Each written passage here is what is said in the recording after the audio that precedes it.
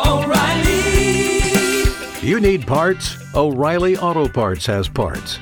Need them fast? We've got fast. No matter what you need, we have thousands of professional parts people doing their part to make sure you have it. Product availability. Just one part that makes O'Reilly stand apart. The professional parts people. O'Reilly Auto Parts. Spin your passion into a business with Shopify and break sales records with the world's best converting checkout. Let's hear that one more time. The world's best converting checkout. Shopify's legendary checkout makes it easier for customers to shop on your website, across social media, and everywhere in between.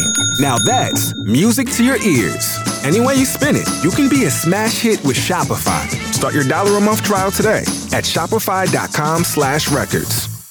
You know, everybody's got a to-do list. Drop off the dry cleaning, pick up some milk. Here's an idea. Let's save hundreds of dollars on car insurance. And the good thing is you don't have to drop off or pick up anything. All you have to do is go to geico.com, and in 15 minutes you could be saving 15% or more on car insurance. Extra money in your pocket. It just may be the most rewarding to-do you do today. Now Podcast One brings you Spike's Car Radio. A downloadable cars and coffee, hosted by writer, comedian, and automotive enthusiast, Spike Ferriston. Now, here's Spike. Hi, everybody. Happy Wednesday. Welcome to Spike's Car Radio. I'm alone here in the Beverly Hills studio. Well, not alone. Will, our producer's here in the booth. Hi, Will. Hey. Zuckerman, he's back from his Sicilian vacation. Okay. He was not kidnapped, but he's suffering old man jet lag. You got to take a couple extra days. What do you mean? Like when you get the jet lag, you're like, I got to extend the Well, a vacation. young man like yourself, I think, can survive it. But Zuckerman, he's having a hard time. What about all the money he's missing out on? He said, he told me a couple of things this morning when he was making horrible excuses about not coming in and doing his podcast and letting the listeners down. He said, I'm never, he said it like this. He goes, I'm never fucking going on vacation again. It was horrible. The vacation's fine, but I had to like do 3 times the amount of work in 1 week just to get 1 week off. And now I'm 3 weeks behind. It's never happened again. And I said, but think of all the mornings you woke up and just stuffed your face with croissants for 2 hours while you drank coffee, doing nothing. You know, he was not a happy camper this morning. He had a nice break, okay, but he's not. He's saying he's never going on vacation. But the real reason I called him was because this, and I really wanted his perspective on it, and he's not going to give it to us here in person. But the John Cena lawsuit resolved itself with Ford Motor Company. We've talked about it a few times here. They reached a settlement with the Ford Motor Company for selling his Ford GT, despite that program requirement that he must retain ownership for 24 months. And Ford will now donate the proceeds to charity. Okay. Which is nice. Yeah. I wanted to get his perspective on that. He said that's just a way to make Ford look good out in the world. Right. But it proves what we were saying, and I think mostly Zuckerman, that he is on the hook. That this was a binding legal contract, and John Cena and the dealer who sold the car, and that would be New Autos Incorporated in Chico, California. In Chico? Who doesn't buy their cars there?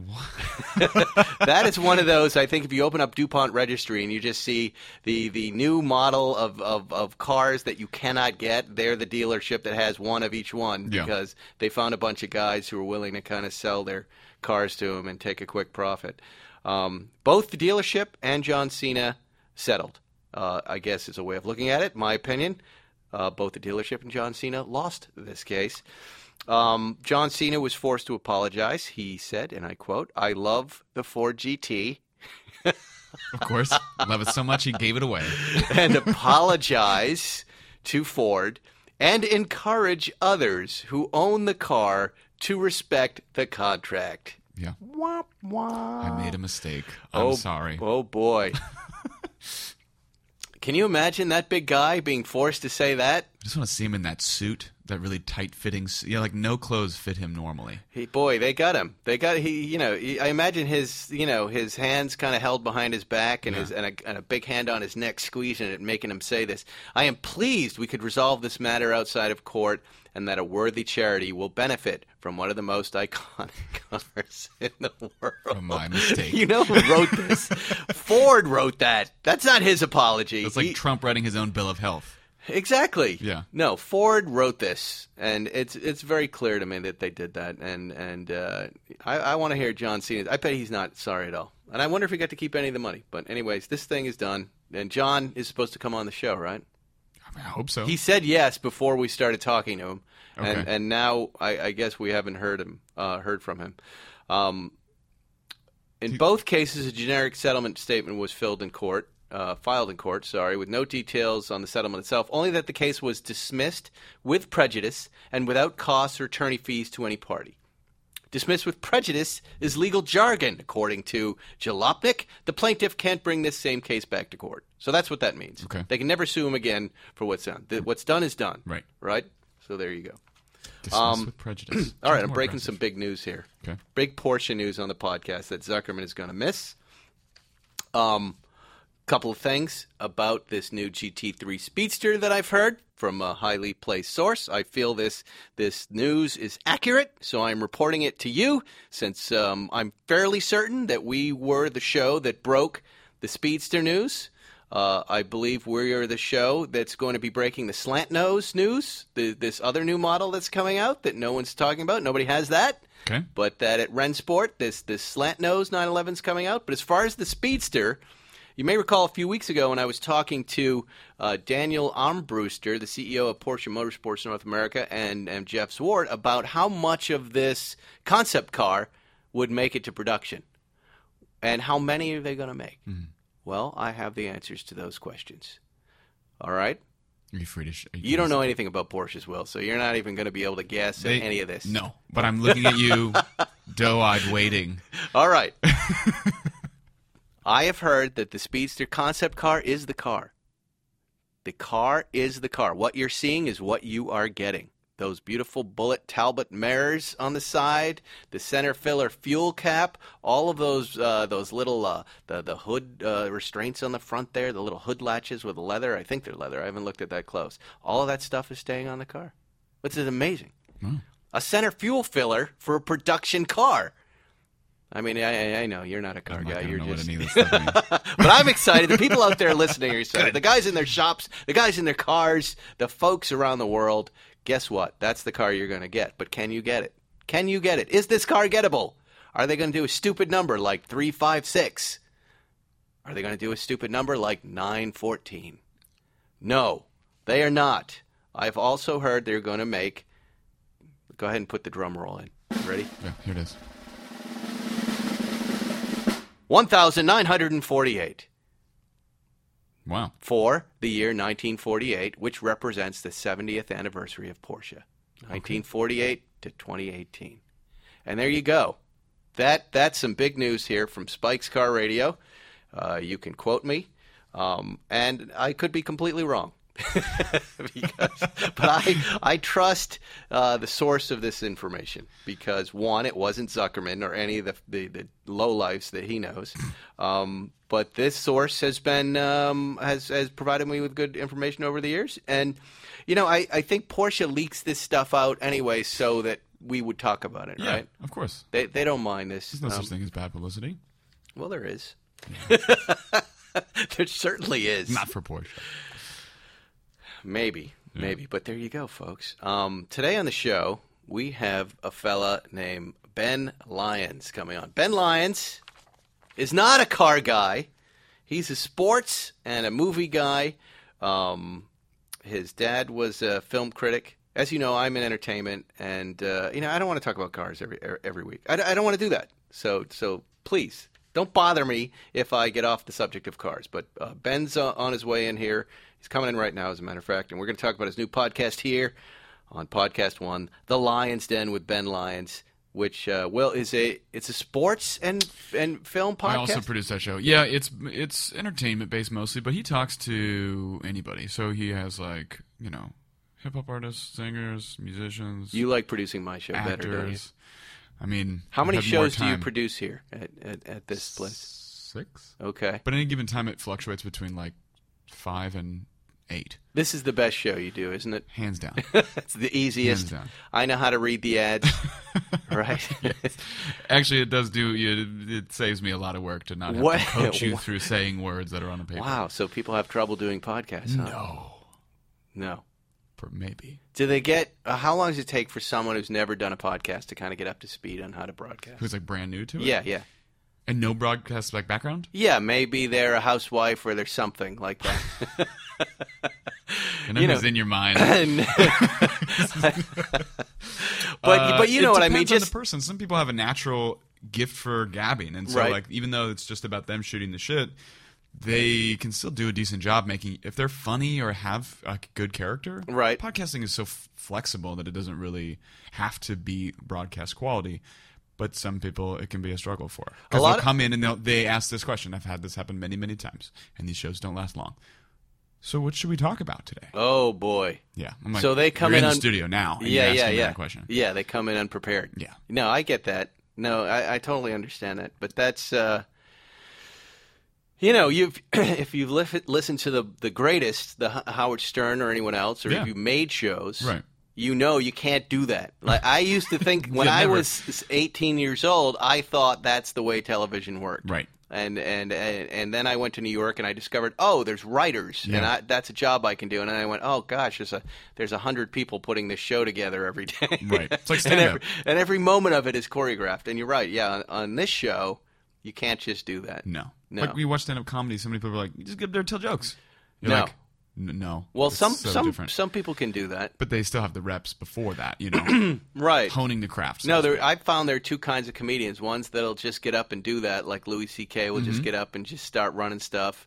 Then there's the pad guy who's got Right. the bullet point, and then there's the Jerry guy who's got the joke written out, or Jay Leno writes them out, gets up and recites them. Right. You know, Right. and likes that level of control. Yeah. Well, that's good. All right. Well, you see, I've got notes right in front of me every day you're- for my listeners. I don't want to let them down. Yeah. I know that they're probably going right now. You're letting me down right now, Spike. Zuckerman's not here. I know that. I'm Talking to aware. a producer who doesn't know anything about cars. Well, let's bring Ben Lyons in here and get him in, get him out, and talk about his new podcast, The Lyons Den with Ben Lyons. Oh, great. Here he is, Ben Lyons. Hey, what's up, man? You were just telling me you were in New York City? Let's talk about that for a second. Because sometimes I think these listeners on my show don't realize that I've had this life before this car thing. It's kind of wild, right? Michael Jordan's not just the guy from the sneakers.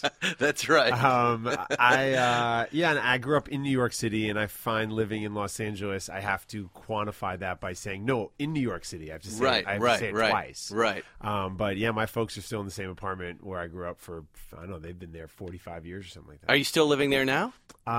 When I'm in town working, I oftentimes will add that to my rider. Well, like, no, I have to stay with my parents. Don't pay for a hotel room. So where are you? But I live here though. I live in Venice with my wife. But Oh, there I you get go. to go back often. And I was just saying to you before we started that I live really close. Well, I grew up really close to the soup Nazi place. So she'd never really understood that it was a real spot there. At least it's It claiming is. to be. 55th and 8th. It's very disappointing to go to now because it's the guy's gone. I went there recently, and there was just a nice kind of surfer fella there going, "Hey, you want some soup?" And I was just like, "Oh." And the soup was the same, but without the hostility and the anger. It wasn't as good. Didn't The have whole the experience whole didn't. thing. Yeah, the whole Imagine thing if fell you're from apart. Kansas and you're getting off the double decker, and then that's your moment is the surfer guy selling you gumbo. It's so interesting that you said this because now I never really thought about it, but the anger and the hostility and then the Nazi-like regime of you've got to do it this way and you've got to step to the left really took your mind off of whether this soup is good or not. The soup did not stand out on its own without that. It's also kind of cuisine where there's only, I think, certain limitations to soup. It's like it's really good, but Right. can What it kind of be soup like did a you have? Whole other we were there in June. We didn't have any soup. We were just there. Oh, the soup guy wasn't there. But right, the idea of just soup is good. It's like there's only so much you can do with it. Barbecue falls in the same category. Here's the picture I will paint for you because you're a film critic and you'll like this. This is it's winter we're writers on Letterman. You have an hour for lunch, and you walk 2 blocks, you freeze your ass off, and you're cold, and there's hot soup that comes in a brown paper bag, and it's, crab bisque with big chunks of crab or mulligatawny or any, just a plain chicken noodle or African peanut butter, right? And if you perform well, paying for your soup, you get that piece of bread. You might even get a little chocolate and an orange, right? And by the time you get back, you're freezing, and then you eat the hot soup. All right? Do you understand? Your nose is running a little bit. Do you understand how satisfying that experience is? It's your best option in that neighborhood because what are you going to go to Rupert around the corner? You're not going to get a bacon, egg, and cheese for lunch. No, we went to a bacon, egg, and cheese and a Gatorade for lunch. You're basically saying to the office that you're kind of in a dark place. That was it. If you were busy, you went to Rupert. Yeah. And over the years, Rupert never named a sandwich after me, so I stopped going to Rupert. Why is that such a thing for all you comedy writers? Is the getting of the sandwich named after you is like a thing. It's a pride. It's an issue of pride. It's your participation trophy on some level. Because what is it? The staff is competitive. All right. Now, by the way, at the Malibu Kitchen at Bill's in the Country Mart Malibu, I have a sandwich named after me. I forget what it is. I'm not sure it's something that I eat. No, that's the second part of it. It's this quest for recognition with your own sandwich, but then it's this I don't even know attitude on top. All you comedy writers do that. It's not that. Okay, so getting back to Letterman, I'll tell you what it is. It's competitive. It's a competitive job where you're writing for your life every day. All right. Really, your contracts are up every 13 weeks, and at 9 weeks, you can get fired. So on that 9th week, Monday to Friday, you're waiting for the door knock or someone to come in. So you're very competitive to get stuff on the air. And then if somebody else, because this is how it happened, Rupert starts, go, Dave, we're going to name a sandwich after you. And then we need an Act 1, like a month from now. Okay, Biff Henderson, you've got a sandwich named after you. Now they're two. And then suddenly, oh, you know what, Rob Burnett, head writer, you're in here all the time. I'm going to call this the Rob. Do you see what I then I get it. You I start get it. going. No, of course, the Larry David episode and the whitefish, and he doesn't want that. The Sable's a sandwich. And then a buddy of mine from high school owns and runs Wexler's Deli out in Santa Monica. It's a character actor. I think his name's Ed Lerner. He came in the other day with his son who's on the Goldbergs. And they were doing like old Jew sandwich, young Jew sandwich, open face, name it the learner. Is it open faced or not? And the whole thing on Instagram. And I was like, what is it about comedy writers and sandwiches? And now I understand. We like to eat. You know the stress of writing. You know what that's like. That knot comes and you got that crab bisque running down your beard. No, when you're in a writer's room, you're locked in sometimes for 12 straight hours with a group of people, right? And it's, you get used to it. It takes about 2 or 3 weeks to get used to what's happening there. It's kind of like a POW camp a little bit, and it has its own chemistry and its own vibe, but the breaks are usually food breaks. Well, I think that's also back to the Soup Nazi. Back then, there wasn't Instagram and social media, so you came back to that bunker, right, and had these war stories of seeing the outside. I've just got yelled at, and so the legend grew as opposed to everybody sitting in their own vortex and their own self-importance. That is true. And seeing it on the phone. Yes, these stories almost grow in legend. Yeah, because you don't. It's true. Them. Well, today, we were just talking. Today, I was on TMZ because I woke up yesterday morning and. Newspapers from around the world, TMZ, all wanted to talk to me because McDonald's apparently has stolen the Muffin Tops idea from the episode of Seinfeld I wrote called The Muffin Tops, which, frankly, I was delighted to be talking about another episode of Seinfeld that I wrote other than the Soup Nazi. Also a little weirded out that it took them 21 years. The episode was 21 years ago, and then I was going to ask you, the first thing I heard was like, what's McDonald's relationships with muffins historically? I don't know. And by the way, I doubt they're going to do it right. They're not going to pop the top and throw away the stump. Anyway, I just thought, well, I'll have fun today and just do a bunch of interviews and see if I can extract $1 billion from this multinational corporation and buy some cars and make Jerry Seinfeld feel bad. But anyways, I just, I was just... I don't know. I'm just so tired of people ripping me off on this series. And when I did this interview on TMZ just so I could show them this clock that I had bought on Amazon a month ago that said "Top of the Muffin to you," right? It's a clock. It's just a stupid clock, piece of acrylic that says "Top of the Muffin to you," right, from the episode. That's not me selling it. No, but that's but you're in entertainment, and you know how hard it is to clear stuff, right? Oh, sure. When you want to use a piece of music, it's also tough, and I get it. You do have a good ownership of it, but just muffin tops. That's like a hard thing just to claim in general. Like, okay, well, I had guys, this muffin top thing. That's what I want to get to with. you and your show, but look, right after that, I had coffee with Jerry. He's in town. He said, like, let's go have coffee. And he was going looking at some cars in Northern California. Like, this is going to be great. So we get all jacked up on Lavazzo espressos, and we talked about this. And he said, "Is this actionable?" And I said, "Anything's actionable. You can, Pat Riley, I think, coined the phrase three-peat. Like, he owns three-peat. Yeah, there you go. That. And that's what he said. Well, the next thing was, did we coin muffin tops? And I said, I think we did. I think we did. I know there are muffin top restaurants out there, but are they older than 21 years old? You listeners, you can let me know that.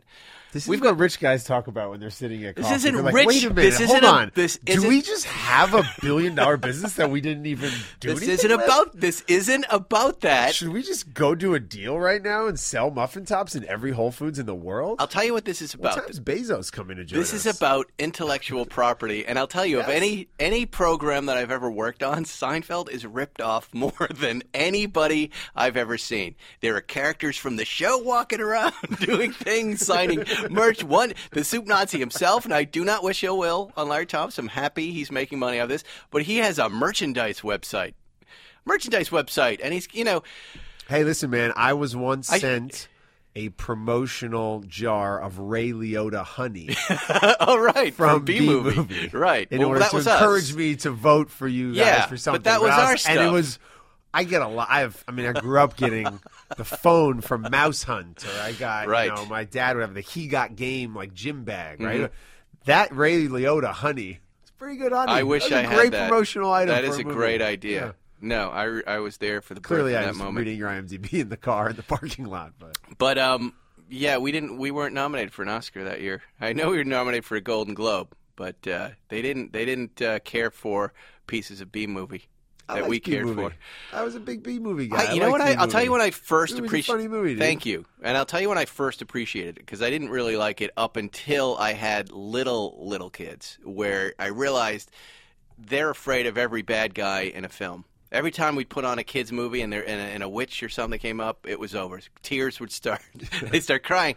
And then I started getting messages from parents going, the B movie doesn't have a real bad guy in it. My kids love this movie. And I thought, all right, well, we wrote a movie for 2-year-olds who technically aren't supposed to be watching media. But that's where it works best. And so you get what you get. Anyway, we're with Ben Lyons. We're going to take a break right now, and then we're going to come back. We're going to talk about The Lyons Den with Ben Lyons, his new podcast here on Podcast One.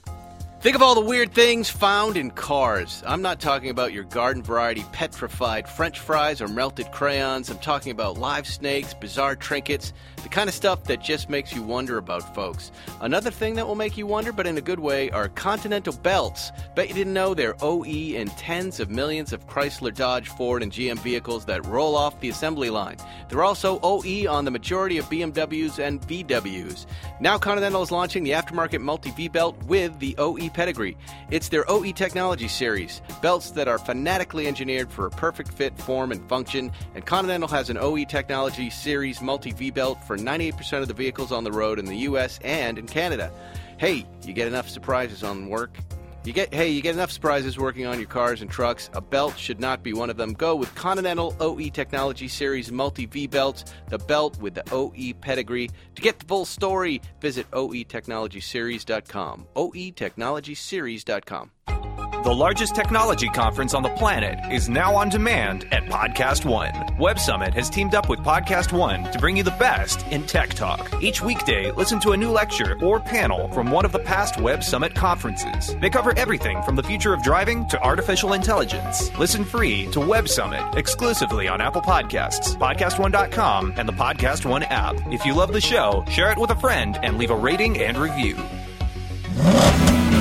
You're listening to Spike's Car Radio. All right, we're back with Ben Lyons. The new podcast is called The Lyons Den with Ben Lyons. Ben, tell us what it is all about. Because I watched your little teaser. I listened to your little teaser. Okay. and you're talking about movies. You're a film critic and mostly known for a film critic. I had you on my talk show on Fox. Correct. And we talked about films. But then you said suddenly it's sports too. Well, now it's really about the intersection of sports and film and pop culture. And what is that intersection?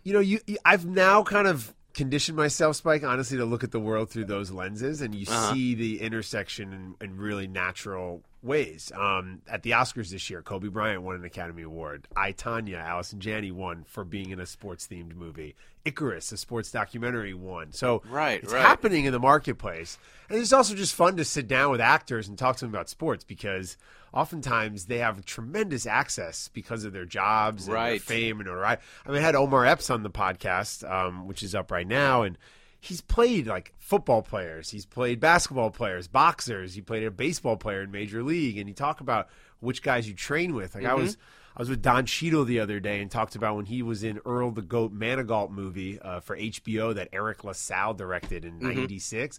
Kevin Garnett was like a 20-year-old technical advisor on the movie, would come and work out and play with like Mitch Richmond and Pooh Richards. So I just love talking to those guys about their relationship with sports. Oftentimes actors, as you know, they don't work, so they have time to sit and watch the World Cup all night. So they really are really passionate about it. And also they're not getting asked these questions. They go on a late night show and it's going to be 4 questions about what did you do this morning and then shape? What's the character like, and that's it. Let's roll a clip. And I oftentimes would get in trouble when I worked at the E! Channel because I'd sit with Matt Damon. Instead of talking to him about being a dad and how insane that is, I would talk about Red Sox middle relief, and my boss would be like, wow, that's great. He gave me like 8 minutes of completely unusable stuff. Yeah. But for me and for just, I don't know, my group of friends, it's kind of like what we like to talk about. I totally get it. I love when I hear somebody talk about something that I've never heard them talk about before. And again, they have tremendous access and insight, and Josh Duhamel will go to Minnesota and blow the horn at the Vikings game and come in on a horse with a flag and like just wild stuff. So I love trying to find those pockets. And then Joe McHale's good for you. You should have Seahawks guy, Seattle fan, guy, right. And then you got Mark Wahlberg and the Red Sox, obviously. Now Mark Wahlberg also representing with a green Rolex, like a yellow gold green dial Rolex that's green for the Celtics. Also has a protein bar company with Draymond Green. Yeah. So, he does? Yeah, there you go. Selling the protein, that guy. Have you ever watched his social media on Instagram? And I like Mark Wahlberg a lot, but his social media, you would go, well, this guy isn't even famous. The way he talks, it's hilarious. He just goes, all right, I'm in my gym right now, and the phone is moving around. It's off his face. I'm gonna do some lifts. We're getting on the plane, and then he's just a guy from Boston. He's like any guy from Boston that I knew in Massachusetts, right? And then what fascinated me about him was at one point, and I don't mean to body shame Mark Wahlberg, but at one point he kind of was putting on the muscle and then had the dad fat that we all have when you're a dad on top of it. So he kind of looked big. And then suddenly he started this supplement company and he went right down to a very low body fat. And the guy, got in shape real quick. And he's eating cheeseburgers on Sunset like 3 days a week with Diddy and Khaled. So I don't know how he's able to I really admire his career a lot because he is not afraid to get involved in unscripted entertainment to do that reality show about cheeseburgers. And if he's going to do it, it's going to be like 5 seasons and massively successful. He dives in. He's not I have a production company. And we do a lot of unscripted. And the number of people we call who go like, well, I could never do a reality show or unscripted show. And I go, Mark Wahlberg. Mark Wahlberg. He's on the list of celebrities I feel like who have been relevant for 25 plus years, which is really hard to do. But then also makes sense kind of in any room. Yeah. Snoop Dogg, Kim Kardashian. It's a real skill on some level. Like, oh, Mark Wahlberg's at the High Times Awards and the Kids' Choice Awards and the Super Bowl and the Oscars and the NASCAR and it makes sense in every Emmys room. For all of these great HBO dramas he produces. And then Oscars. And you know what? He's wearing a T-shirt and sneakers, and it's all good because he's Mark Wahlberg. Right, exactly. And he's drinking wine and selling protein. We should all be Mark Wahlberg. We should all be as successful as Mark Wahlberg. Wahlberg. Well, I think he should be on both of our shows because I also hear he's a motorcycle guy. He likes Indian motorcycles. He's got to have a car thing, a guy like that. And I feel like, again, there's just like certain stars who just make sense. I remember Corolla is one of those guys, right? Where it's like you start and you do a man show, you do some comedy, you do a movie, you do a podcast, you sell Mangria. Like you just kind of like fall into all these different lanes. Yeah. And that's like, I don't know, if you're Benicio del Toro, you're an actor, and that's kind of what you do. Well, now I understand what you're talking about with this podcast. I totally get it. Because in some ways, it's very much like what we're doing here, which is cars and comedy / entertainment. Because I find there are many comedians, lots of them have been on this show, who love comedy and cars. Well, the relationship with comedians and cars makes sense because comedians struggle at the start of their career. Right. Spend 7 years bouncing around shitty rental cars in weird in cities across the country, or you don't have money, so you're living out of your car. Right, and then you have Seinfeld soup money, and now you can really get into your car stuff. And so it's a totally different relationship as you have more success. I wonder what that is with the. I think if you're a guy on the road or you're Kevin Hart or somebody, you just run out of things to spend your money on? Isn't a car like when you're young and you first made money? Isn't that naturally what you look at? Like I didn't think, well, I'm just going to go buy a house. I wanted nothing to do with a house, but I was just like, I didn't want to watch either. I was like, I don't care, but a car. Well, then it's like when you get. I want a nice car. I want to listen to I want an air conditioner. That was really what I was thinking. Big deal. I want to drive fast. I want an air conditioner, and I would like the top to come down. And I'd like to have these moments I dreamt of as a kid in Los Angeles. When I was watching Chips and I was watching all of those '70s TV shows. Like I want to have that California moment. I want to light up a cigar on Sunset Boulevard and drive down. And then you have the California moment of being stuck on the 405, the Sepulveda exits. You got to get off that, and then the overpass, and it's But now I've achieved it. Now I have found the drive. I've got it. Anyway, I want to talk about you. So I'm done talking about me. So who have you had on so far that you like? Who will we have to look forward to? I did a version of the podcast at ESPN for a long time, so we had a ton of people come on it there. But since we've been here for about a month or so, we had the aforementioned Omar Epps, who has a new book on fatherhood. We had Omar Benson Miller. Do you know him from Ballers and CSI? Yeah. And he's a good dude. Him and his brother came on. Kevin Connolly came on to talk about that Gotti movie. Oh, great. Oh, man. What did he have to say about that? I mean, there's 44 producers on the movie. So he talked about the challenges of putting the thing together and how he was scared at times on set. This is the one with John Travolta, right? This is the one that just opened a couple weeks ago. Yeah. And how much did it make? I think how much are you making from this podcast? $90, $1.40 or something. Like that. So it made nothing. So it really bombed. I feel like I'd been reading about it for about 10 years. Yeah. Right. Yeah. I remember having it when I worked at E, which was already 6 or 7 years ago. I had to come. Yeah, of course. I had to come in and do a story on how Lohan was attached to it, and that was like 8 years ago. She's not in the movie, but it was this project that just kind of hung over Hollywood for a long time. And Kevin's a Long Island guy, so he knows the story well. And so he talked about being a can with those guys. And then I had a guy named So wait a minute. You saw it. Yeah. They took this movie to Cannes. Yeah, they did. All right. Yeah. Give us some top. I didn't see it at Cannes, but. To give us some top, because nobody listening saw it. I didn't see it. Tell us what you saw, please. I mean, Travolta, has now gone into this space after the OJ thing, right? Mm-hmm. Where it's just so bad it's good, kind of. And that's a dangerous place to play in.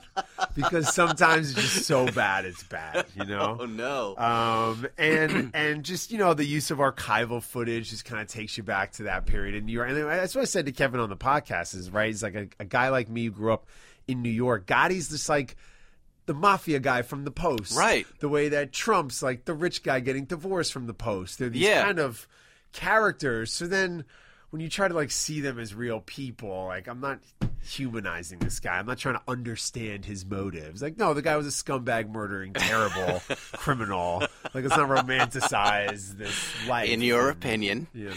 Right. I'm sure there's still some Gottis out there who might hear that and take exception to your. We had a woman, Sidel Noel, on the show. She ran track, University of Georgia. Thought she was going to run professionally. didn't work out for her, had an injury, and is now on Glow on Netflix and in Black Panther. So it's like, how did you get there? So again, that sports and film intersection is where we're trying to play. So the big flaw in the movie is that they humanize a bad you want guy. to get back to the Gotti? Yeah, no, I'm fascinated by it. I mean, why don't you go see it? I'm gonna now. Yeah, now, Kevin, I just sold you a ticket. I am going to go see it, and I like Kevin. Yeah. and I like John Travolta, and I know what you're saying about that OJ thing. When I really loved that, and I loved his portrayal of what's his face, the lawyer. But now I'm dying to see how bad this is. Like, do you remember the Gotti? I mean, you were in New York then for Gotti stuff. Yeah, sure. No, I wrote many Gotti jokes for Letterman. But like, how about this? I remember being like 13, 14, and it was, big deal in New York. And there was one of the guys, his name Vinny the Chin Gigante. Yeah. And he faked being insane. Yes. And he wore a bathrobe. And so I would run errands in my neighborhood in a bathrobe. And my parents would be like, you're impersonating a murderer. Like, you need to stop doing this. But I was fascinated reading the that's right. The Sammy the Bull book. Yeah. There was a movie with Nick Turturro. Right. Like a TV Gravano movie. There was also those Last Don movies with Danny Aiello on CBS. Those were like big. I just remember like the mafia stuff from the 90s. Well, we romanticize them.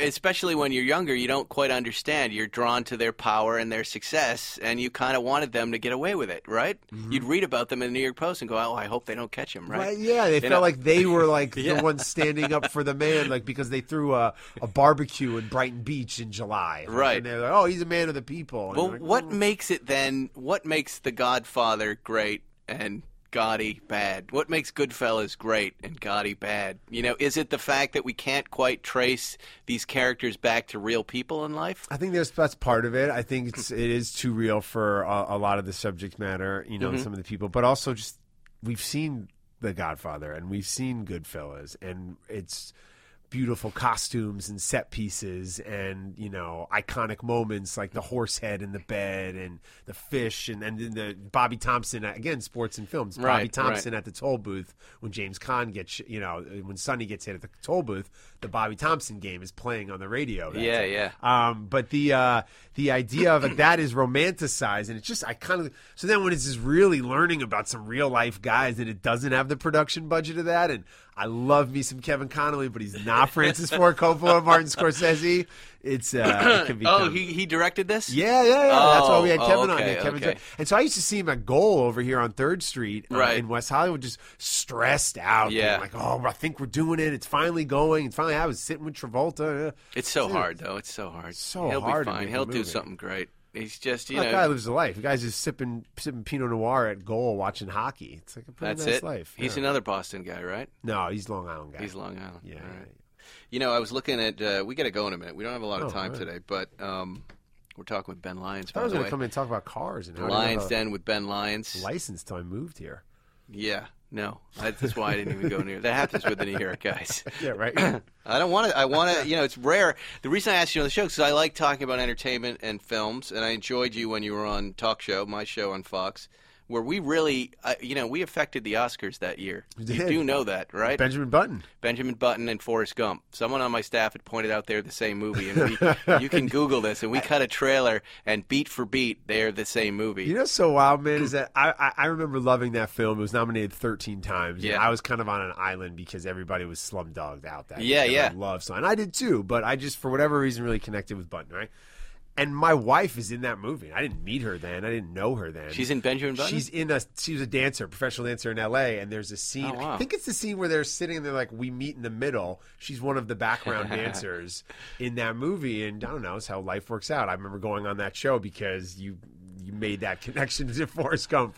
That was one of our many viral videos, and that thing got on fire. What I didn't know at the time is I had a couple friends who made the movie, and they were like, they were crying. They were like, "What are you doing to us?" And I was like, "Oh, I didn't know. I'm so sorry." Can we do one where we point out that Point Break and Fast and Furious are the same exact movie? Oh, really?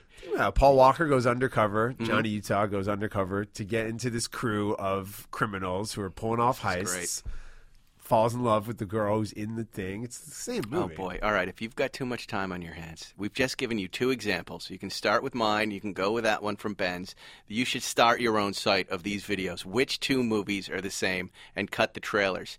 It's already cut for you. Google Spike Feresten, Benjamin Button, Forrest Gump, and you'll see what I'm talking about. And then make this one. Fast and Furious and the original Point Break. And then make lots more of them, because I hadn't heard that one before. You're exactly right. Right? You're exactly right. He goes undercover, and now he has to decide, do I stay with this crew or do I uphold the law? You know, when I was reading your favorite movies, somewhere someone had written them, and I bet the list isn't even accurate, but I was like, boy, we're really... First of all, I could never put together a list of my favorite movies because it would be too long, right? It's an impossible task, so I would be curious to hear where and what. Okay, Marathon Man, we're in agreement. Goodfellas, we're in agreement. Apocalypse Now changed my life. Although I just Googled my dad's review of Apocalypse Now, Right. and he was not feeling it. No. It's really good to actually go back and look at some of my dad's old reviews, and I wasn't feeling his wild 1970s like plaid blazer on Channel 11, but he didn't like Apocalypse Now. He was old and you were young when you first saw it, and that's why you liked it, and that's why I liked it. That's a movie you watch when you're in college. You go, God,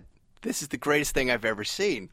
But then you have Into the Wild. Oh, I love that movie. I do, and man. that's the one where he chews the hand off, right? The guy gets caught and he chews his own hand off.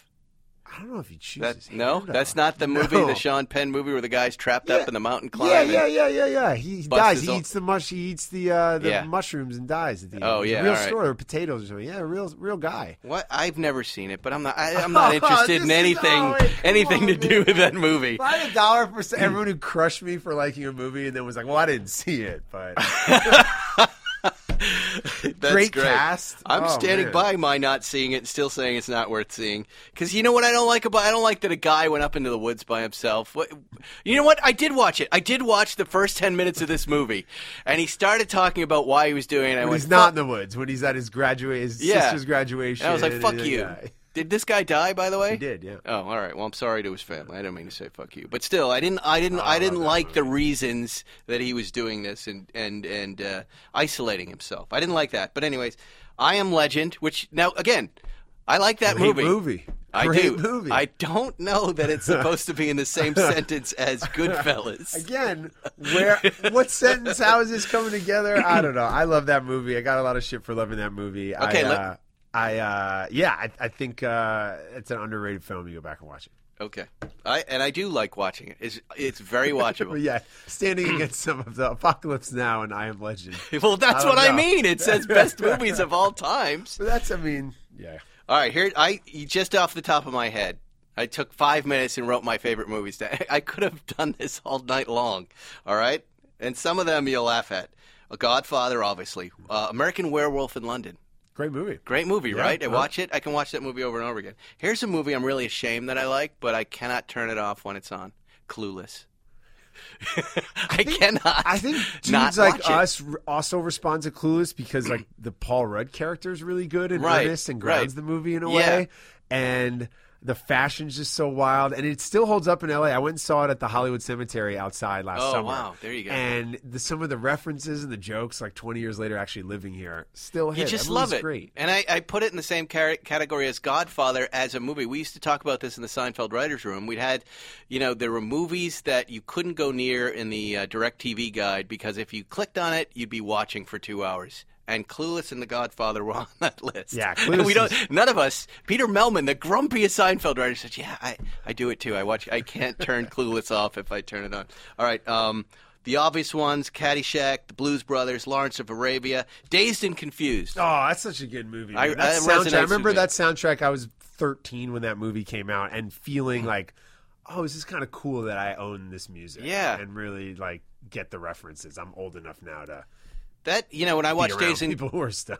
When I watch Dazed and Confused, it reminds me of what my high school was like. Even though it was in Massachusetts in a small town, it wasn't Texas, but every beat of that was what we were doing. Yeah. We were out in the woods, drinking beer, smoking pot, driving cars. Yeah. There was the old Matthew McConaughey guy around who dated the high school girl, and we were like, well, she can't date anyone else, so this is fine. No, the Matthew McConaughey character was about 32. I like the girls in that movie, Parker Posey, and when they're outside hazing them and doing all that. Yeah, it's really good. And the bigger kids chasing, that was it. And And it could just go on forever. True Romance, Raising Arizona, Fargo, Oh Brother, Where Art Thou? Clooney and Oh Brother, Where Art Thou? That's a great soundtrack to that movie. Yeah. As well. Notice your movies have a little dust on them. They're a little older. All right. Here we go. So I'm just curious, we talk about this a lot. Like 2018, there isn't anything I'm standing up and being like, "This is my movie. I love this." It's been kind of slim pickings in the superhero boom that we live in. Field of Dreams. Yeah, you're right. All of these are old ones. Silence of the Lambs, Annie Hall, Forrest Gump, The Deer Hunter, Greatest of All Time. But you're right. What are the great movies? What won this past year for the best Oscar? It was Spot. Wait, hold on. It all blends together. Shape of Water. Right. What won? Shape of Water. Shape of Water. Yeah, Shape of Water. Okay.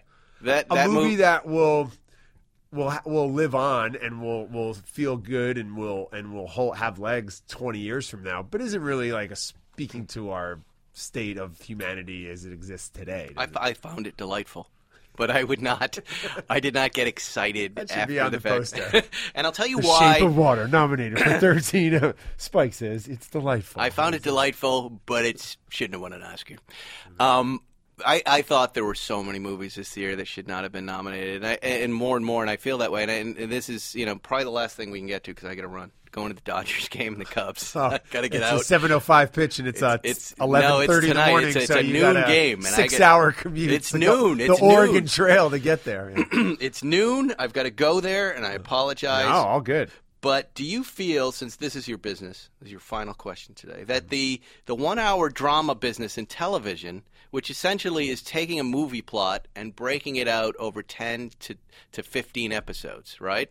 These are just movies made into 15 hours instead of 2. Do you think that's eating away at the movie business? I think so, and I think the globalization of the film business is eating away at it because there's so much money to be made by sending these films to Germany and China and Africa and all over the world. And if you're going to create something that speaks to so many different people from so many different cultures, it kind of has to be a little basic. Right. You can't really challenge people in a mass way. And that's why when like a filmmaker like Christopher Nolan is able to create a blockbuster that's just like an intelligent blockbuster, so that's like really hard to do, right? Dunkirk, right? Dunkirk. That movie I would put on my list. I thought that was the best movie I'd ever seen. Incredible, because you never see the bad guys. You never see them. I loved it. You just feel Absolutely their presence, loved it. right? And I was really shocked that did not win Best Picture. And the idea of creating mass entertainment that's intelligent is really hard to do. And so I think ultimately what happens is these films are these exports that go around the world. Anytime I interview an actor and they're in one of these Marvel movies, I'm like,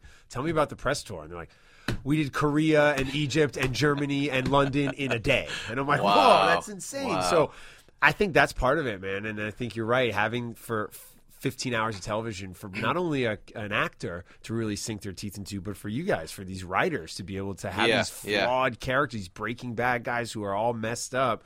There's so much more you can do there than in 2 hours. Well, I just find as a TV and film fan, as a person who consumes this content, I would rather be on my couch at home watching a couple of episodes every week. I want it to last. I want this experience to last longer, and it makes me go to less movies now. And it seems like the things that everybody talks about, right, are these long-form deep dive docs, whether it's the OJ thing or the Wild Wild Country. Or, those are the things that are really grabbing. Those are the water cooler conversations. Yeah. I have not had a water cooler movie conversation in many, many years. Well, I have the director of Ant-Man on my podcast. We can talk about the cultural implications of I that. like Ant-Man, and we'll leave it at that. I love Paul Rudd, and I liked Ant-Man, and I like you, Ben Lyons. I appreciate you having me on, man. I'll see you in another 10 years. No, you come back when we have we'll have an Oscar show with you, if they even have another Oscars. The podcast is called The Lion's Den with Ben Lyons. It's the intersection of sports and film, right?